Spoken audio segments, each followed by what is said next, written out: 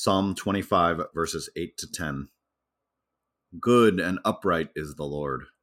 Therefore he instructs sinners in his ways. He guides the humble in what is right and teaches them his way. All the ways of the Lord are loving and faithful for those who keep the demands of his covenant. So I write in conclusion to what I wrote, Jesus calls out to us to follow him, but the decision is ours.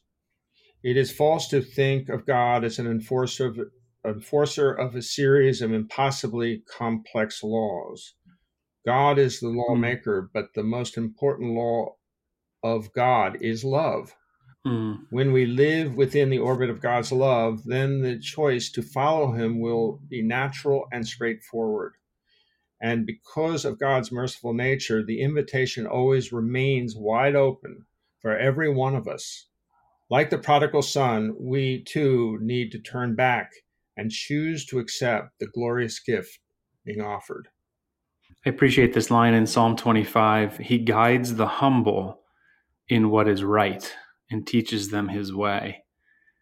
To me, there's a really important reminder in there that God guides the humble, kind of like that prodigal son who was in really even beyond humility. He was in humiliation, and he was finally ready to, receive the instruction God had for him, to receive the love, the unmerited party that his father threw for him. He had been humbled, he had been humiliated.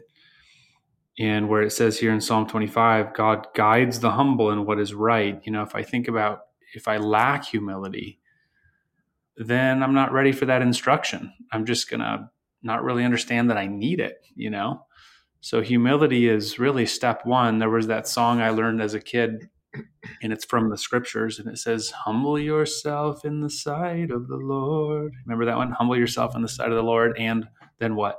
He will raise you up. Humble yourself in the sight of the Lord, and he will raise you up.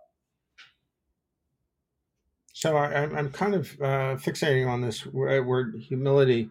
The prodigal son, Tim Keller calls actually that whole parable the prodigal God. Right. Because he's lavish in his capacity to forgive an errant son who has gone off to eat, drink, and be merry, essentially. And that happens with every generation, of course.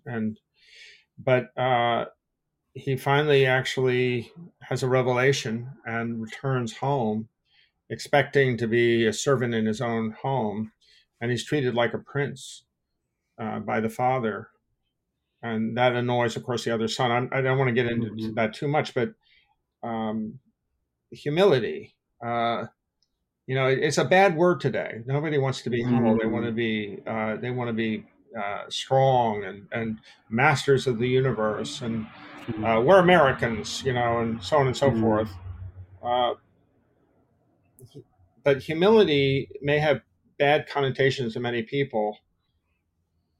But what choice do we have? Amen. Where else will we turn?